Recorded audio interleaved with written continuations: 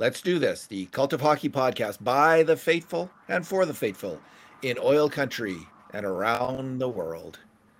I'm David Staples of the Edmonton Journal, and I'm here today with Bruce McCurdy. Hey, Bruce. Hey David, how are you doing today? Well, it's kind of a crappy way to spend a beautiful afternoon is watching a crappy hockey game. But they have to play all the games, and I'm thankful of one thing, Bruce, that we're not in the position of Canucks fans right now. Trying looking for a moral victory out of the last game of the year. Hmm. Looking for anything good to hang on to in just a terrible season. The Oilers lost 4-1 to the Canucks, but they outchanced them in terms of grade A chances. I think it was 16-6 by our count. The Hmm. difference was goaltending. I mean, Thatcher Demko just put on a spectacular goaltending performance, and Mikko Koskinen crapped the bed. So we'll do our good things, bad things, and numbers podcast, two of each. We're not going to dwell on the loss because it's a rather insignificant game.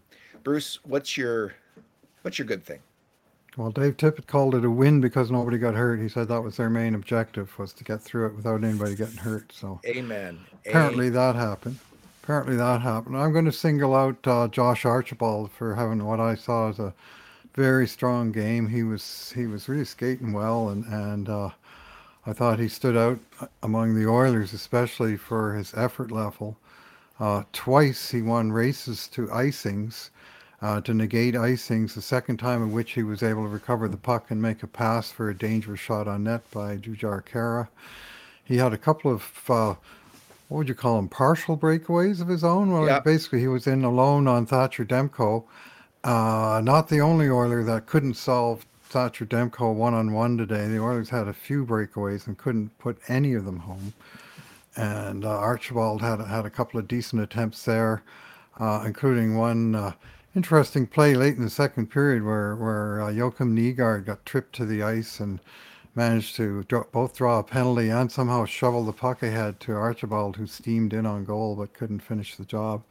He also had 6 hits, and like I say, I just thought he stood out for his honest two-way effort in this game. I want to welcome the people who are joining us live. We are live right now. We're still a Excellent. little we're still a little bit discombobulated by this whole live thing and whether we're live or not. But it looks like it's working now, Bruce. So it's a Okay. great thing. So if you have at the end of this podcast, we'll if you have some questions, we'll try to answer some of them. You can go to the Edmonton Journal page now, Bruce, yourself, and you'll see Okay. the live podcast, which I'm just doing right now myself. So we can, I Okay. think you can probably follow the comments there yourself, if I'm not mistaken. Alrighty, Bruce, my good thing. I really thought although the Oilers lost this game, their passing was really sharp. And I was just trying to think back to years past watching the Oilers team and just them how especially on the breakout how they would just fumble passes around and be stuck in their even against weak teams they'd be stuck in their end forever because they were constantly fumbling passes, just couldn't get it together in terms of a breakout. It was just ongoing and horrendous. And it's been getting better and better and better. When Tippett first arrived, for instance, we first saw this dramatic new thing on the Edmonton Oilers where they would on their breakout play they would actually pass it up the middle of the ice, to the center who was wide open half the time. Under McClellan they had never done that play, and it was extremely frustrating to me that was the case. But now they're doing that pass. They're D to D all over the place. They're slinging the puck around, and it has to do with a vast improvement in personnel throughout the team, but also a change in tactics. We saw, the best evidence, of course, was the power play, but it's kind of where they had like the most dramatic, outstanding scoring chances, but it's kind of cheap to go on the power play because you have the man advantage there. So I'll go with just the Bruce the example of Adam Larson's goal. I mean, just the passing on that play. Um, Draisaitl holding the puck back to McDavid, beautiful pass over to Larson, boom in the net with the JP screen. There was a just before that there was a great chance where Chason wins the puck, passes it to Kuhn to Nugent Hopkins to Bouchard at the point. Another great shot. So the game was just replete with great Oilers passes leading to partial breakaways and five alarm chances, five bells chances for the Oilers, and by all rights, the Oilers would have won this game. But goaltending is part of the equation of every game, and Demko came up big. Did he ever? There was another great passing play early in the third. Ended with RNH firing a shot from point blank range right inside the post, and somehow Demko got his glove on it, and he was just seemingly stopping everything in this game. And it was, some nice setup plays by the Oilers, and they just could not solve Thatcher Demko between the pipes for Vancouver. They could not. He was unreal. Like some of the saves he made, Mm-hmm. like the scoring chances that they had. First, Draisaitl's great shot on that power play, and then McDavid, where Mm-hmm. Demko was actually out of the net, the defenseman stopped it. But then Chason's Mm-hmm. shot. I mean, how did that not go in? It was just a Well, 99% of it went in, but I guess there was a debate about that 100th percent, whether it all crossed the line or not. Man, was that ever yeah, that's true close. too. Oh, ever Yeah, close. yeah. Unreal. Anyway, We it have a was note from 3 and 5 seconds. yeah, we have a note here from Torby Remrech Rem Mm-hmm. Remrich from Germany, who actually missed the game. I Mm-hmm. think it would. Who expects a hockey game to start at, was it 1:30, Bruce, on a Saturday afternoon? What a Was a weird start 1:30 time. start. Yeah, they wanted to get out of the way of the actual meaningful playoff game, which goes tonight at 5:15 here in a little bit. So we'll have to pay more attention to that. This is such a cockamamie schedule with Canucks still having 3 more games left after today, all against Calgary. Both teams being out of the playoffs, but they have to finish out the Oh, slate, and oh. it was It seems yeah like cruel and one unusual punishment, doesn't it? those games will be tough to watch. But yeah, this was an early start, and I have bad news for our friend from Germany that Leon Draisaitl on his last 2 shifts of the season lost the NHL plus minus crown, Oh, which he he did. led by one going into the third period, and Vancouver got second and fourth goals by that impressive sniper Matthew Highmore, both of them, and those 2 goals uh, were what drove Leon down from plus 29 and one behind Mikko Rantanen of Colorado, who will win that title.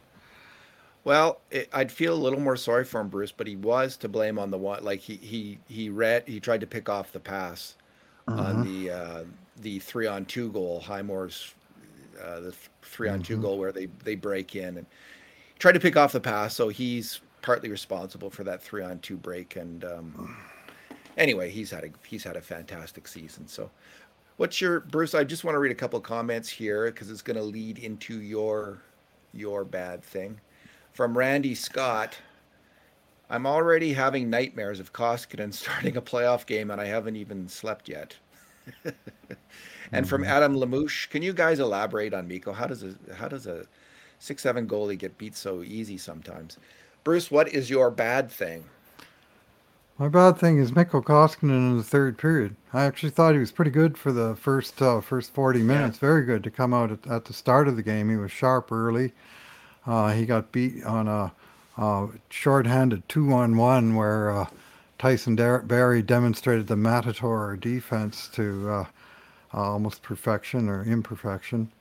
But in the third period, with the score 1-1, uh, he just didn't have any answers. I mean, Highmore, the goal that you talked about on the 3-on-2, was a shot uh, from an angle um, above the face-off dot, and it beat him high glove side. And I mean, this wasn't Alexander Ovechkin firing the puck, right? It wasn't Leon Draisaitl. It was Matthew Highmore who had, I think, 1 goal all season before that moment. Correct. And now he has 3 because he got 2 in the third period, and both of them were of type horrendous on the netminder to me. The one that's beat Koskinen, it didn't even like pick the top corner. It was a little bit inside the post, but it was a foot below the top corner. I mean, you got to catch that. I mean, you just got to. And then the fourth goal was a backhander from the slot and it went through Tyson Berry, and it did take a bit of a funky bounce, like it was a low shot and hit the ice, and it bounced up just high enough to catch the top of Koskinen's pad. And then somehow he wasn't able to find it as it dribbled over the goal line. I mean, you need your goalie to clean up that, have those saves, especially when the other team's goalie is on fire. You gotta make some stops in response to that. And for all that he faced 41 shots today, so he had a save percentage slightly over 900 in this game. The difference in this game was definitely goaltending. I think we had the grade A chances of 16 to 7 for Edmonton, and the Oilers couldn't convert their chances, and the Canucks converted some of their grade A chances and some of their grade B chances, and 16 to it's 6 in the end. unfortunately the guy that they needed to show something tonight going into the playoffs. I mean, if he did anything in this game to earn the trust of the coach in the first two periods, he basically lost that in the third period with his poor performance. And Matthew Highmore, who scored 3 goals for Chicago in the playoffs last year, has his number, and it's hard to believe. Like the guy is a lightweight, seems to be able to put the puck past Big Mikko Koskinen, and frustrating. Those were the two that cost Leon the plus minus championship. So I'm pretty sour about it just for that reason. Not that it matters to most people, but I'm one who's always put stock in leading the league in as many categories as possible. Might have cost him some bonus money. I don't know if he would get bonus for that or not. No Uh, bonuses at this stage of Leon's contract. Those are early or late career stuff oh, okay, bonuses. gotcha. All right, Bruce. My bad thing is the Oilers have two really fine offensive defensemen in Tyson Barrie and Evan Bouchard, Hmm. but their defense can sometimes be a little bit shaky. We saw it on the power play goal against the shorthanded goal for Vancouver, where uh, Tyson Barrie might have had played that one a little bit better, letting in the pass over. Yeah, you weren't that impressed by that one. And No. then and Bouchard him also. So in the on the second Vancouver goal, um, he it's a 3-on-2, and he kind of allows the pass over to Highmore. It's not a major mistake, but if he had been little higher up, a little less gap, I think he might have been able to pick off that pass maybe. And then on the third goal, he makes a turnover. He kind of flips the puck in the air. I think he's trying to flip it higher, doesn't get out, and Vancouver, he gets it to Kara. Kara doesn't make a play, and Nurse is out of position, and there's actually quite a dangerous chance um, at, at that point on Koskinen, and that Yeah, was a tough they one. bang, that one wasn't on Koskinen. That was That three was not. sloppy defensive plays by the three guys you just named. I don't know where Nurse was going there. I mean, Really, it's when they're getting the Darnell Nurse puck out of who's the the zone, the last defenseman has to stay in front of the net as opposed to coasting wherever out of the zone. And yeah. his man wound up alone in front, banging it in the top corner.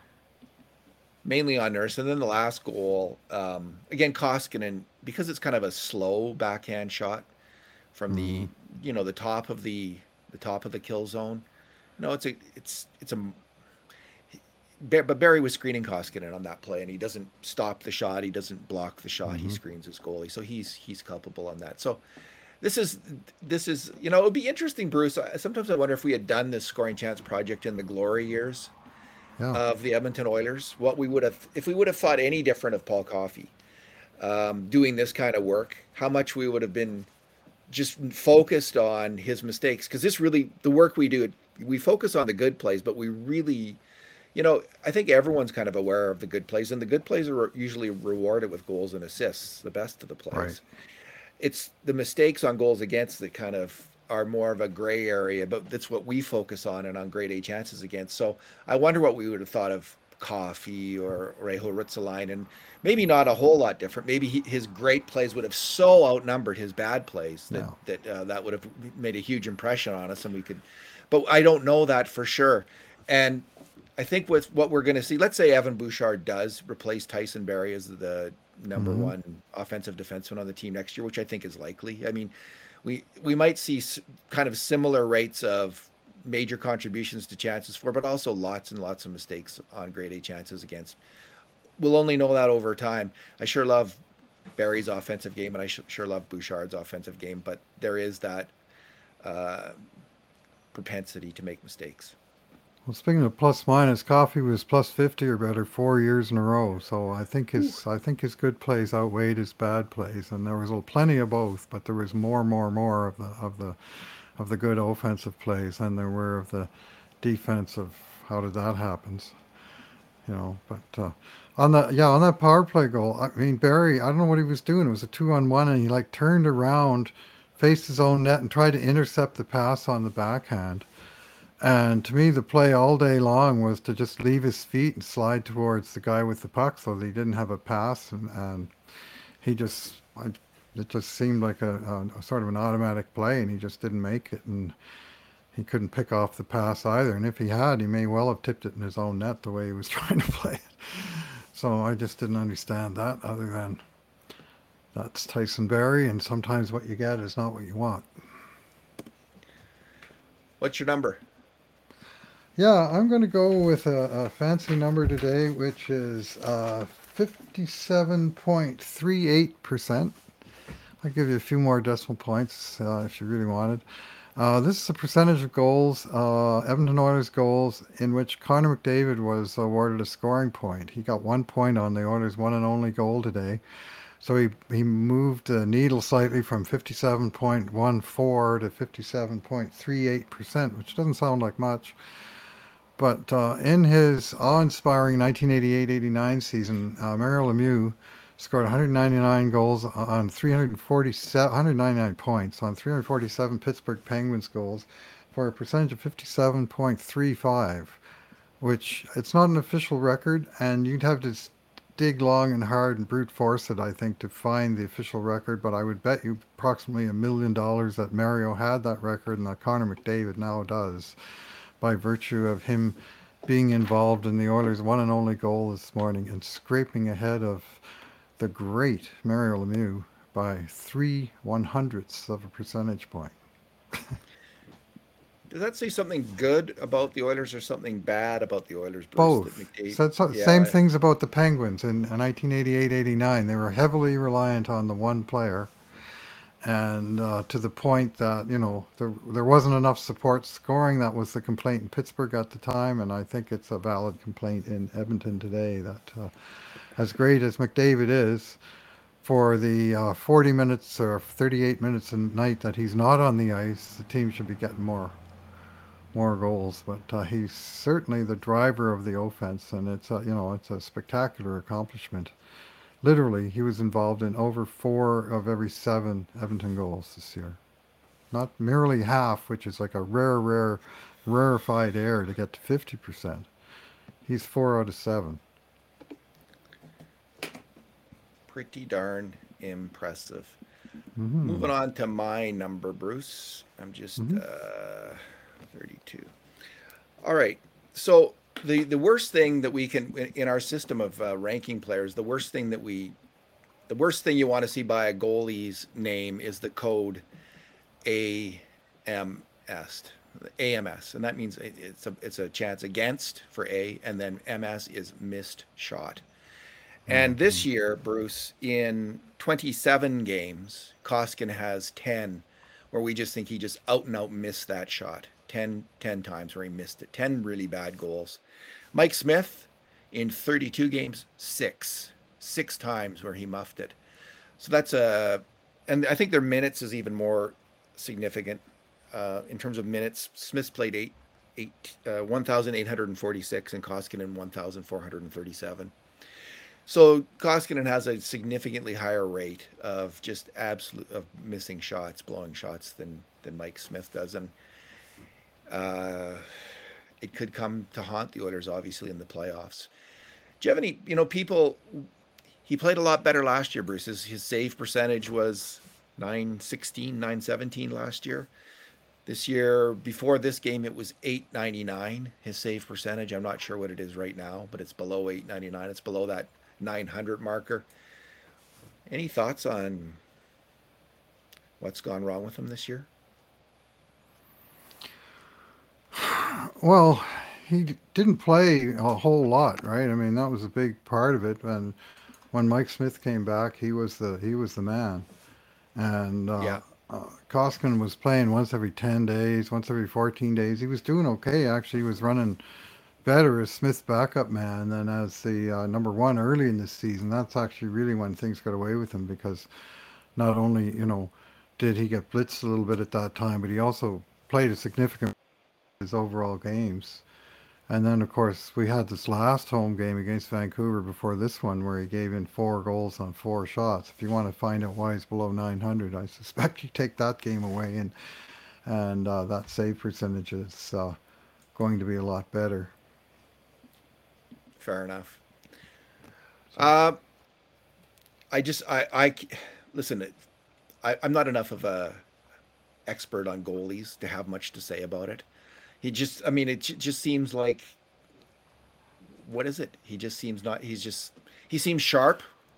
Um, Much of the game. This game, he seems sharp much of the game, and then he just lets in a stinker or two. So I hmm don't know what it is. It just is it a confidence thing? Is it a concentration thing? I have no idea.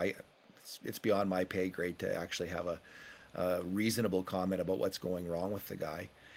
There was right. much longer periods last year where he just seemed to,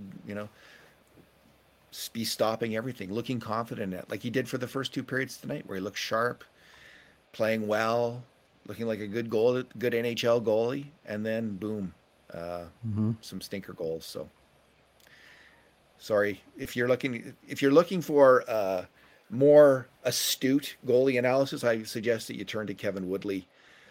Just someone who Right. knows the position inside out. And I haven't listened to what he's had to say about Koskinen this year, but have you? Do you anything come to mind on what he has said?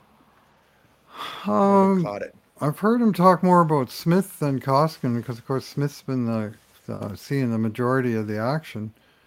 Yeah, Um, but he did say early in the season when Koskinen was struggling, he said he was the kind of goalie he said that needed a lot of time with the goalie coach working on his technical game, and it's hard to get that extra time when you're starting game after game. You need that, practice where you can stay out extra after and so on because you're not going out there the after, and that I think his commentary was that Koskinen had improved once he got that time, and I mean that was apparent in the numbers and the just what you could see that he was stronger, but this lasted a while. I mean he played 3 of the last 5 games, and he got torched for 4, 3, and 4 goals against, with the first 4 coming in half a period. So that put paid to what had been a half decent sort of in season comeback by the guy. And here's a question from Adarath Shriek Srikanth. Do you start Cuckoo or Jones in the playoffs? I guess I'll weigh in with that and say so, it's tempting to start Cuckoo. Honestly, he's played better than Jones when he's been in the lineup this year. If they think Cuckoo is ready to go, I'd be tempted to go with him. Honestly, Jones has struggled this year defensively, so I wouldn't be surprised to see Cuckoo in. Your thought, Bruce? uh, Cuckoo, he looked pretty good today for a guy, like he clearly was chomping at the bit, and he came out early, and he was sort of really, really pumped for this game. Over the course of the season, his underlying numbers, his fancy stats, were not particularly good. Like he was way down in the 40% range for shot attempts when he was on the ice, and he probably looked better by eye than the numbers supported him. And Jones kind of the other way around. That he's uh, he puts up decent underlying numbers, and he makes these clangers of mistakes, and that's what Dave Tippett's going to have to weigh: is which guy does he think is more reliable? I'd say clearly Jones is the better puck mover, and he's way more in shape. I mean, Cuckoo's played one game in what is it, close to 3 months, 2.5 months since he got Yeah, hurt. So uh, he's got a tough decision to make there. My choice, I think, would be Jones. It sounds like Russell. I mean, Russell would probably be the coach's first choice, but it sounds like from what they said today, he will not be ready for the start of the playoffs, thanks to that hit he took from Matthew Kachuk there near the end of that last Calgary game. yeah, um, yeah. I would say it's not like by video review of key plays. I'd say Cuckoo's been better than Jones. Jones has just struggled. He leaks grade A chances against. Cuckoo hasn't. But Hmm. it's in a smaller sample size. But it's I saw enough to be impressed by him earlier this year. I was pleasantly Yeah. surprised by his play. In terms of his on ice numbers, I mean they were up last year. They're down. I just find them they're kind of random for defensemen personally. So I just he doesn't he on the Oilers. What I saw is a defenseman who generally doesn't make a lot of mistakes in his own end. So I'd be inclined to go with Slater Cuckoo if he seemed healthy enough. He's been practicing skating for a month, I think he said. So he looks good Right. to go. If they start Jones, though, I don't. I think that's fine too. I don't have a strong opinion on that. Let me just go to a few more questions here, Bruce, if I can find one. All right. Do you think we should have given Stalock 2 or 3 games? Or someone suggests we should give Stalock. We should have given Stalock 2 or 3 games. What do you say about that? In theory, it would have been nice to give him some game action. I mean, I think I know where Tippett was coming from. Because Koskinen hadn't played much for long stretches of the season, he wanted to give him a few games near the end to get him sharp, ideally. And he still wanted to keep Smith sharp, so he just went to sort of an every other game thing down the stretch. And to introduce Stalock, I mean, if we get to the point in the playoffs where we need our number three goalie, chances are the playoffs are nearing their end because that means something has gone wrong with your numbers one and two goalies.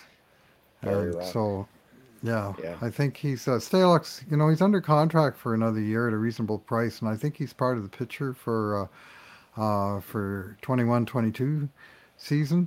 But it's very unlikely we'll see him in any playoff action. So, whereas it's Yeah. somewhat possible we'll see Koskinen. Mark Raymond asked, "Do you think the Oilers buy out Mikko Koskinen in the offseason?" And I would just say, I think it comes down to the playoffs. If he gets ice time and he plays well in the playoffs, I think it's kind of depends. Do they need money? Are they desperate Right. for money to sign some particular player? Then it's a possibility. But I just think my inclination would be to keep him as your backup goalie. Um, I know that you might want to I see them bringing back Smith probably. So then that's kind of tough because then who's your starting goalie the season after if you have a similar season where Koskinen doesn't do well and maybe you want um, the Oilers to train Smith, help train someone else to be their starting goalie, and that would mean having a different backup than Koskinen next year. But my inclination at this point would be not to buy him out, just because that just buyouts hammer your team. They hammer your salary cap situation in years to come. And Hmm. if Koskinen's going to be your backup goalie, yeah, he's not if it's like this year, that would be kind of a so-so thing, but not a terrible thing. Any thoughts, Bruce? Yeah. Well. Yeah. If you buy him out, you save $3 million next year against the cap, but then you have a 1.5 million cap penalty 2 years from now. And ideally, you find some other kind of solution, like even if they trade him and they retain some, That's better. uh, they get rid of it in 1 year as opposed to having the second year of cap penalty for the buyout to have to deal with. So I don't know. I mean, I don't hate the guy. Like I'm probably coming across pretty sour this afternoon because I frankly am pretty sour this afternoon. But uh, he's played quite a bit of good goal for Edmonton. Just for the price that Peter Chiarelli paid for the guy, 3-year deal, $4.5 million, 30 years old with under 30 games of NHL experience at the time he signed it. That's that's a tall bar to live up to, even for the 3 meter man. And you know, the contract versus the goalie, like he's an okay 1A to two number two goalie, but that shouldn't be $4.5 million. So you got to figure out how to get around that, and one way to get around it is simply one more year of it and then move on. Nate Hay 77 asks, "What are your thoughts on Kulikov's play with the puck? Looks good defensively, but moving the puck seems to be a struggle." I think we've all noticed some. It's funny because he's one of these guys who moves the puck generally well and seems to be okay with the puck. He and Larson seem to be forming a fairly solid defensive combo, very solid defensive combo. But he does have these kind of moments where he makes a big glitch. I don't mind his play. Overall, I think he deserves to be in the lineup for the first game of the playoffs, and we'll see how it goes. I do think it's helpful to have a bigger defenseman. He is that, and a physical defenseman. He is that. So he's a solid pairing right now, and hopefully he'll just keep those mistakes under control. Your thought, Bruce? Yeah, yeah. Kulikov, I think he's gotten a little better with the puck. Like at the beginning, there was some miscommunication, and he was coming from a different team, different system, and it took a little while. Like he made a couple passes where he sort of passed it to a space. It looked like where he thought someone might be, and there wasn't anybody there except for some guy from the other team ready to take advantage. And some of that's just veteran learning a new system. And when you come in and try and do that on the fly during the season, there's going to be glitches. Haven't seen as many of those glitches in the last 2 or 3 games. And frankly, I barely noticed Kulikov in today's game at all, which for the style of player he is, it's not, by all means, that's not all a bad thing. Like I didn't see any sort of atrocious blunders out of the guy. Whereas in a couple of earlier games, he did have a couple of those. It's so hard to tell in games like these. The last run of games against like Montreal's B team and against the Canucks team that's not, just playing out the string. So it's hard to tell with Kulikov, but he does seem to be getting more in sync with Larson. So that could well carry over into the playoffs. Bruce, what do you think of this notion that McDavid's incredible accomplishments, where only probably there's just maybe just 2 players who have ever had more dominating years in terms of scoring, the people next to them in the scoring race, just Howe and Gretzky have ever had a better season than McDavid just had this year in that regard. What do you think the notion, though, that it's somewhat cheapened by the fact that he's in a weaker division? That we hear from some commentators that anything that he's done has that kind of asterisk beside it. What's your take on that notion? Well, I mean, the NHL this year is a very unusual league. It's like 4 leagues Yes. that are partitioned from each other, all playing in their own little silos. So we have no interdivisional play, no interconference play, so no matchups against 3/4 of the league, not even any common opponents. There's nothing really to compare across divisions at all, other than memories of seasons past and records from the past. But I'll give you this uh, goals against, and I'll just stick a line in the sand at 170 goals against, which is basically 3 goals per game allowed. The Honda West Division had 5 teams that had 170 goals against or more, including St. Louis that made the playoffs, and all the other teams, LA, Arizona, Anaheim, San Jose. Normally, all of those teams are in the Pacific Division with the Oilers. He didn't get to play against those teams, and they all allowed over 170. And San Jose, in fact, allowed 199 goals. Wow. Then we have the Discover Central Division, where Detroit, Chicago, and Columbus all had over 170 goals against on the season. So the bottom 3 teams. Move over to the Mass Mutual East Division. You can tell I'm reading the NHL's webpage, can't you? And we have I thought you had New it memorized, Jersey, Bruce, but New Jersey 194, Buffalo 199, Philadelphia 201 goals against, like three teams with over 190 goals against on the season in the East Division.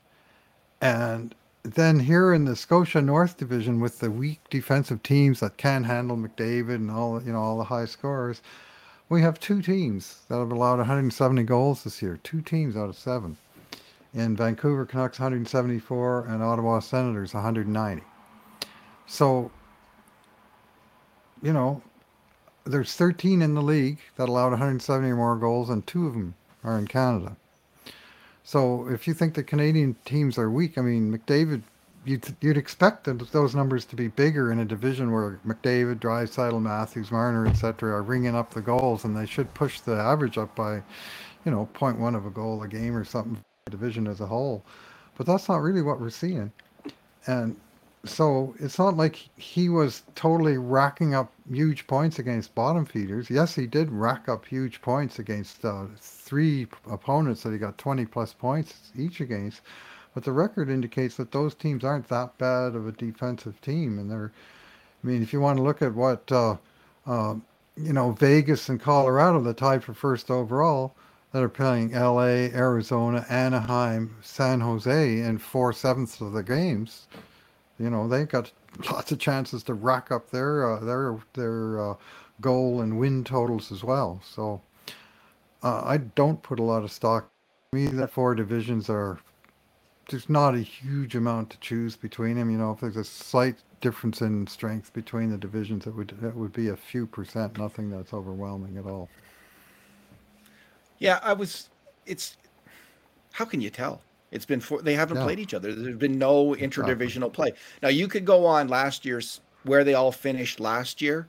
You kind of Hmm. rank the divisions about where are these teams, and then when you do that, so the teams in the North finished 12th, 13th, 17th, 19th, 20th, and 30th in the NHL. So there was no top 10 teams, but Right. that doesn't take into account that the Toronto. I think Toronto and Edmonton uh, are much improved teams over And last year. Ottawa. Like Toronto is a really good team. Edmonton is a really good team this year. So where they have finished this year, it's just hard to say. And those teams were all kind of there's a solid group just bunched in the middle. I Yeah. mean, there was every team in this division was deemed to be a playoff contender at the start of the year, except for the Ottawa Senators, Hmm. and Vancouver might have hung in there in the playoff race if not for some big injuries. Although I think that their defense was seriously weakened Well, by some player losses the heading into the year, schedule was cratered by COVID. created by COVID. Indeed, Hmm. Bruce. Someone, Mark Simpson Ottawa was a asks, lot better team too this year than yeah, they were last year. Still working their way up, but last year they were fairly disastrous, and this year they were anything but with 23 wins. from Mark Simpson, any Stampede wrestling references tonight, Bruce. And I do want to point out one really ring a ding dong dandy stat or point that you brought up last game or last post, where you looked at when was the last time the Oilers had the top two scorers in the league and also the top scoring defenseman in the league? What did you find out in that regard? Well, when was the last time anybody had that? And Yeah, the answer to that is 1984-85, and the team that did it then was the Edmonton Oilers, with three all-time greats, Hall of Famers, first ballot Hall of Famers. Wayne Gretzky with a ridiculous 208 points. Yari Curry finished second way back at 135. Absolutely great season. Paul Coffey comfortably led all defensemen in scoring with 121 points. It has not been done since 1985. That was a team that was deemed to be the greatest NHL team of the century. And nowadays, of course, the league is bigger. There's more teams. It's harder to be first among 31 teams than it used to be first among, say, six teams or even 12. And with the salary cap and just the general parity in the league, it's very hard to accomplish that. And yet, here we are with the Oilers with McDavid way out in front with 105 points, Draisaitl with 84. The group of defensemen, it was very, very tight. The top 10 all finished between 48 and 41 points. But there's Tyson Barrie, the top guy of the group at 48, so he's number one on the Oilers. And the other thing that happened is that this year's Oilers, for the second year in a row, had the top two scorers in the league. And the last NHL team to accomplish that was also the Edmonton Oilers of 83 to 84, and then again 84 85, that did it 2 years in a row. Gretzky Coffey 1 year, Gretzky Curry the next. Whereas this year, of course, or this current era, it was Draisaitl McDavid last year, and McDavid Draisaitl this, so the same two guys both times. But uh, that's kind of rarefied air. And the shocking thing about it was I found 12 teams dating back to the end of World War II, which was as far back as, the names of some of the players playing right after World War II were still hanging on as I started watching hockey in the early 60s. Uh, 12 teams did it, 8 before the expansion. So the 6 team era was much more conducive to, one high powered line and power play, one great defenseman. And so 3 different teams, Detroit Red Wings, Montreal Canadiens, Chicago Blackhawks, did it 8 times in the 50s and 60s. In the 70s, Boston Bruins did it a couple times in the expansion era.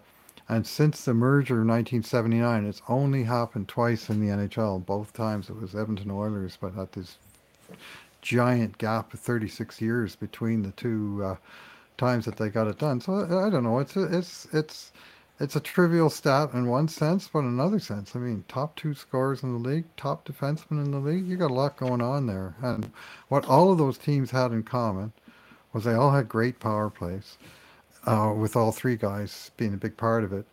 What all the teams but this one had in common was every single one of the other 11 led the NHL in goals the year that they had these top scorers and D-man.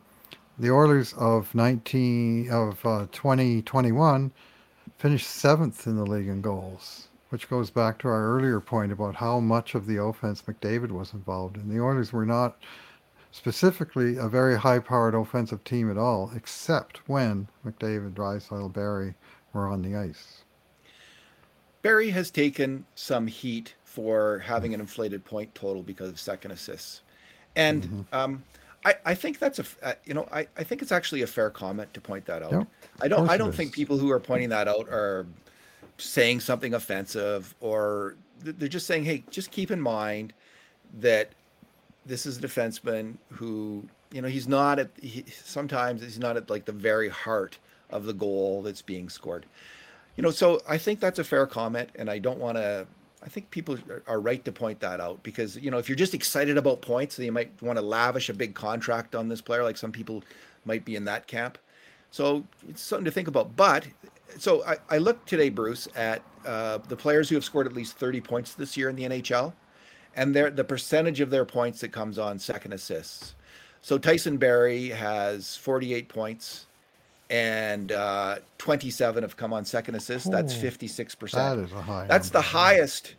That is the yeah, I highest believe it. percentage in the NHL this year. But Bruce, there's the top 15 of the top 15 players, who've got a lot of high percentage of their assists on second assists. 13 of them are defensemen. So Barry's at 56%. Morgan Riley's at 54%. Nick Leddy, 52%. Torrey Krug, 50%. Adam Fox, 49%. So Adam Fox is one of the people that's constantly mentioned for the Norris Trophy. He's at 49%. Just, not that different than Tyson Barrie. Mackenzie Weegar, 47%. Shea Theodore, 45%. So these are all players in the top 10 within defensemen in the striking distance of Tyson Barrie. But Tyson Barrie has had a high percentage. And Yep. the one really great defenseman who's mentioned for the Norris Trophy who isn't in that high percentage is Victor Hedman. Just 14 of his 45 points, 31%, Hmm. are second assists. So he's at the very heart, either scoring the goal or the first assist of a much higher percentage of his points than these other guys. And I think that's something in his favor when you look at the Norris Trophy voting. Comparison is, this isn't a defenseman. Connor McDavid, 100 and this is before tonight. I'll include Mm-hmm. it. He's at 21%. Just 22 of his 105 points. I'm adding in tonight. 22 of his 105 points were second assists. So You can see someone who's just, we know Connor McDavid is just right in the middle of almost every scoring chance. He doesn't get that many cheapy assists as a percentage of his total. And so something to keep in mind. But I don't think, I don't know if people in Toronto are constantly pointing out how many second assists that Morgan Riley has, or if that's just an Edmonton thing. But maybe Morgan Riley's Probably. maybe they do. Morgan Riley's on a long-term contract, so I can see why people bring it up in terms of like worrying about the contract and Hmm. having that concern. It's a Yeah, valid one. the next contract is, it's very much a negotiating point. For what he did on this contract, I mean, he was brought in here to help boost the offensive production of the Oilers and to get the puck onto the sticks of McDavid and Draisaitl, and he did that a lot. And I bet you'll find most of those second assists, the first assist was either McDavid or Draisaitl because Barry got them the puck and they made the play that resulted in the goal. Deserve the lion's share of the credit, and him less so, but he did get them the puck, and he got them the puck in place to do something. And they both had big offensive years, and Tyson Berry had something to do with those big offensive years.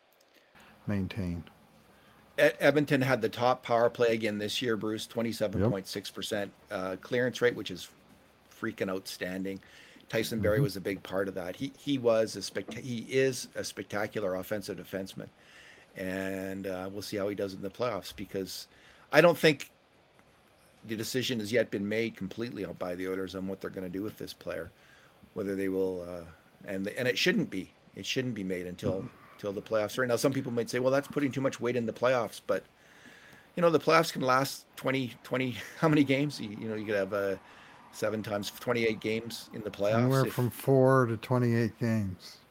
indeed, so if it's 28 games and he plays like a killer in all of them, it'd be Uh, pretty hard not to bring back Tyson Berry at that point. So we'll well, see his what. price would be going through the roof too. But I mean, he Oh my God, it himself wouldn't it? was interviewed a couple of months ago after a game, and they asked him about, and he was playing well at that time and putting up the points. And they asked him about the contract, and he says we won't even start talking about that until after the playoffs. He says our goal now is to make the playoffs, and then our goal is to play well in the playoffs, and then after that we can talk about next year. I'm worried about this year, and so it was to me the perfect answer. And I think both he and the team are, have I've never heard any whispers of actual negotiations the way we have with Nuge or Larson. And the whispers I have heard suggest that the team may not be competing for his services going forward. That either Seattle comes and signs him, which would actually solve a couple of problems from Edmonton's perspective, or he goes to the market. Just because the defensemen that they have uh, in the system, primarily you start with Evan Bouchard, who's very much in the Tyson Berry, general mold, right-handed shot, offensive power play specialist type defenseman. So they have a replacement in house for Tyson Berry. There's no saying he's going to lead the league in points next year, but I mean the style of player he is, you can certainly see the him contributing to the team in the same role that Barry kind of blocked Bouchard from contributing in this year. He's just so great when he has the puck on his stick. He's such a slick, smart hockey player. Jeff King says Morgan Riley's second assist rate is discussed a lot in Toronto. I'm going to assume that is Hmm. correct. And from Michael Lester, we have virtual fist bump till Wednesday. So Bruce, let's give Michael Lester the virtual fist bump. There you go, There we go. man. And to everyone listening to the podcast. Yeah. Hmm.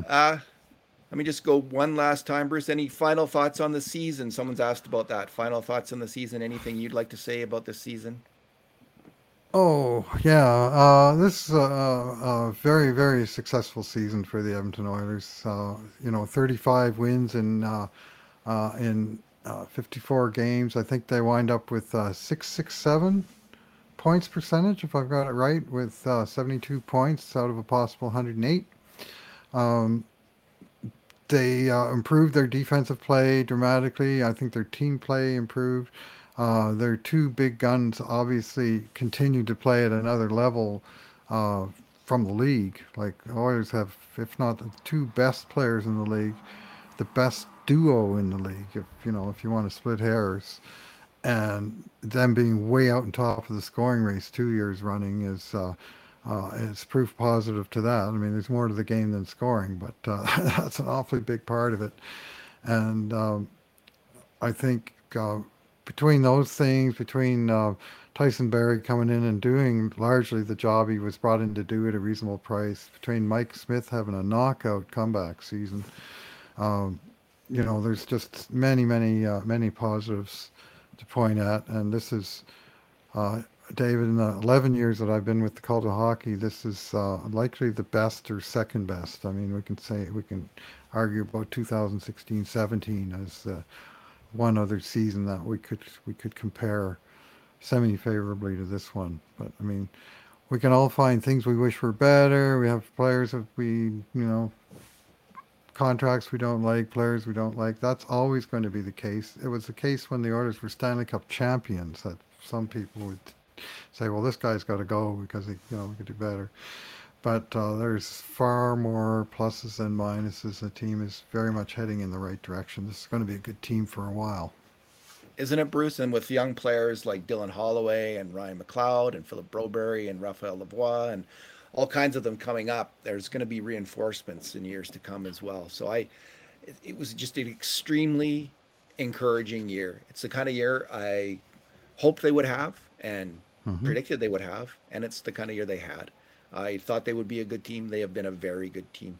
And Bruce, one of the things I've looked at is superstar players, and I think that Connor McDavid is now he's going to win the MVP award this year. He's probably already in the already moved into like all time NHL greats. So I looked at other all time NHL greats to see how they did. How long did it take for them to be in the league before they won a Stanley Cup? Now the complicating factor is when there was four teams in the league when Howie Morenz was won his first cup, Breaking in, or yeah. Hmm. six teams in the league. When Richard and Beliveau and Hull and Makita and Gordie Howe won their cups, it was a lot easier to win the Stanley Cup. Just there's Oh, so much sure. less competition. The odds are just so much better. So it's a lot more difficult right now than it was back then, I believe, to win the Stanley Hmm. Cup. You're just Yeah, there's of just course. more teams.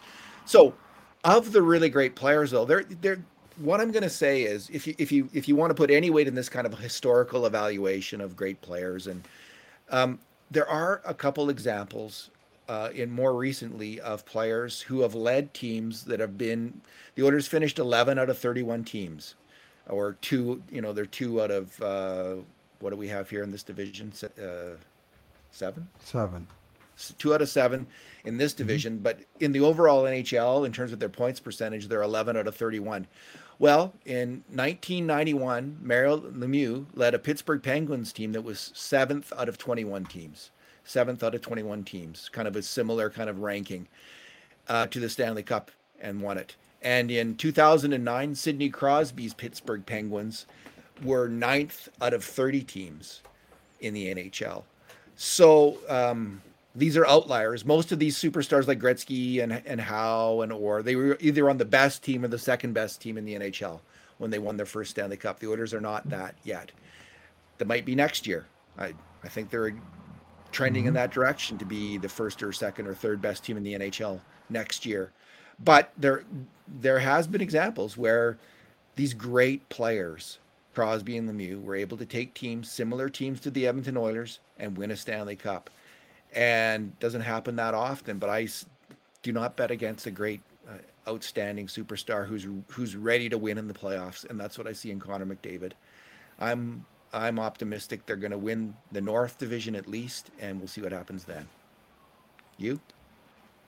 Yeah, well, he took his game to a new level this year, and I mean we're going to see in the playoffs.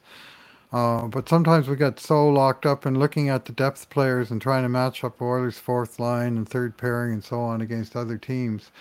But the other teams are looking at the Oilers' top game and they're going, "How in the hell are we going to stop those guys?" And it's a uh,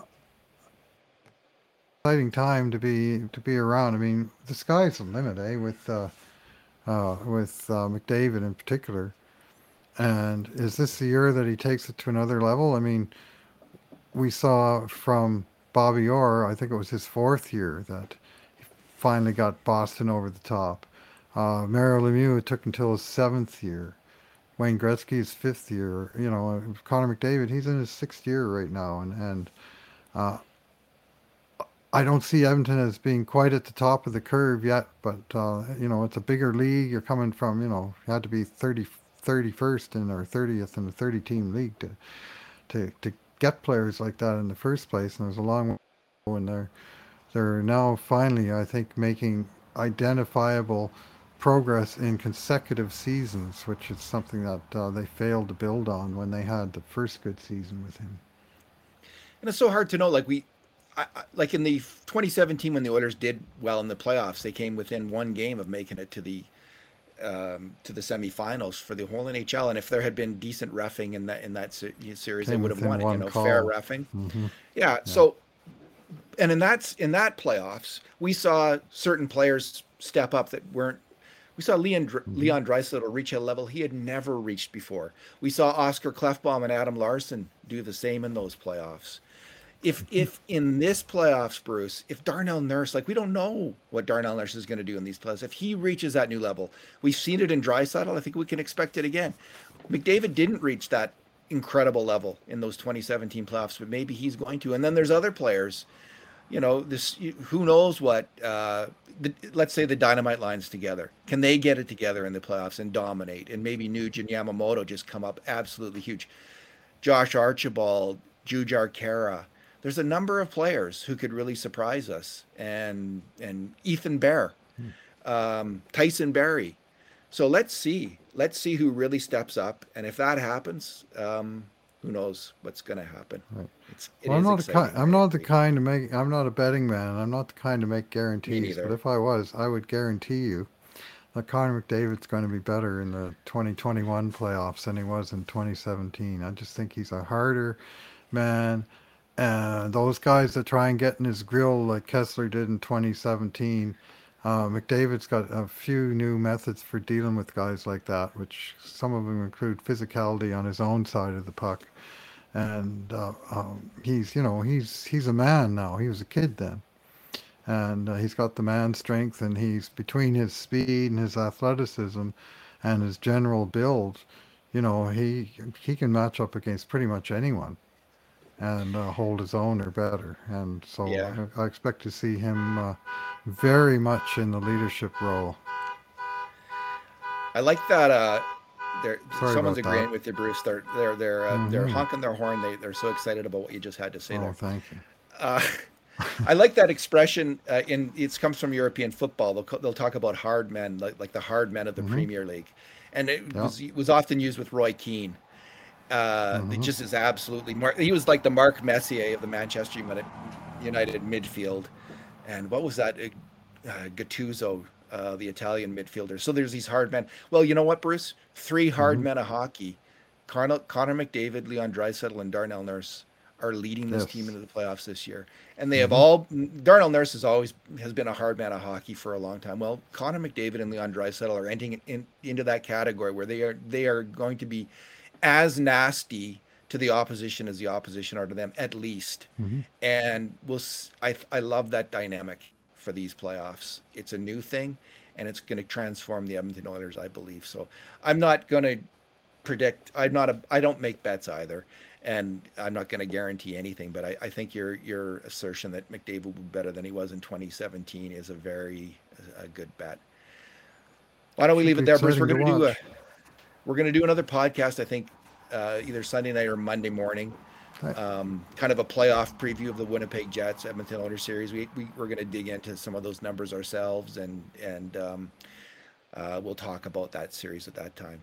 So I want to thank everyone who's no. followed the live broadcast, everyone who's been following us through the decade of darkness, and on the same on the same bandwagon. I don't know, was it always a bandwagon? Mhm. It was a pretty empty wagon for a long time, but it's going to be a I don't fun know, David. run I don't think it was through these ever playoffs. empty, right? The people, the No, fans of no, it Edmonton have wasn't. hung in through a lot of crap. You know, I think fans in Edmonton deserve a lot of credit for being as diehard as and as resilient as they and we have proven to be over the years. You know that that's the fan base is strong and it remains strong. Sometimes we have our differences among ourselves, but the love of hockey in this part of the world is just overarching. And hats off to Oil Country. Completely agree, Bruce. And I remember when McDavid was drafted, my thought at that time was that Mhm. there's some good karma for Oiler fans here getting that draft pick because not only did we hang in there through the decade of darkness, we hung in there through the 90s after Wayne Gretzky was sold. Just one of the toughest moments for sports fans of, most of us hung in there as Oiler fans through that time and just kept cheering for the team. And then through the decade of darkness, support was unbelievable. They were selling out that building through the entire decade of Yeah, darkness. They sold exactly. out that building. That's good karma. Hmm. That's great fans. And I think, Just no one else is going to feel this way. Every other fan base is going to say, oh, you got lucky. And yeah, we got lucky. But maybe some good yeah. karma made that good luck. Yeah, it's just unfortunate that there's no fans in the building now that the team really is strong. There Oh, was a lot of games this past season that the fans would have had a lot of fun being in the building. Hopefully, we're going to have a lot more games where the fans would have had a lot of fun, and before we know it, we'll be back at the point where they are letting fans back in the building, and can't tell them someone put soon out a enough. tweet yesterday. Jeremy Rutherford, he's in St. Louis, Hmm. covers the Blues, Yep, and he was talking about yep, he had a list of how many fans are going to be in the Americans. So some of the right. American they're going to have like 12,000, 9,000, 7,000, like lots of fans, and I just was really jealous of that. But things can change fast. The vaccine changes things fast in jurisdictions. We're having a bad outbreak now, but things change fast. And I still have my fingers crossed, Bruce, that if the Oilers get to the NHL semifinals, they might be able to have, 1,000, 2,000, 3,000 fans in the building. And if they get to the finals, maybe half capacity. Because that's what we've seen in jurisdiction after jurisdiction. When you get to that 50, 60, 70% vaccination mark, like we're going to in June, things change fast. So fingers crossed here as well. Let's leave it there. Bruce, thanks for talking. All, all right, I'll just mention 3-2 win for Bakersfield Condors over Henderson Knights tonight, this afternoon. So they're nipping at the heels for first place down there in the AHL, and they're going to have a little playoffs down there as well. So some good things happening a little lower down in the organization as well. So, and with that, I'll say thanks for listening, everyone. And in the meantime, and in between times, this has been another edition of the Cult of Hockey podcast. Stampede Hockey. All right. Not quite.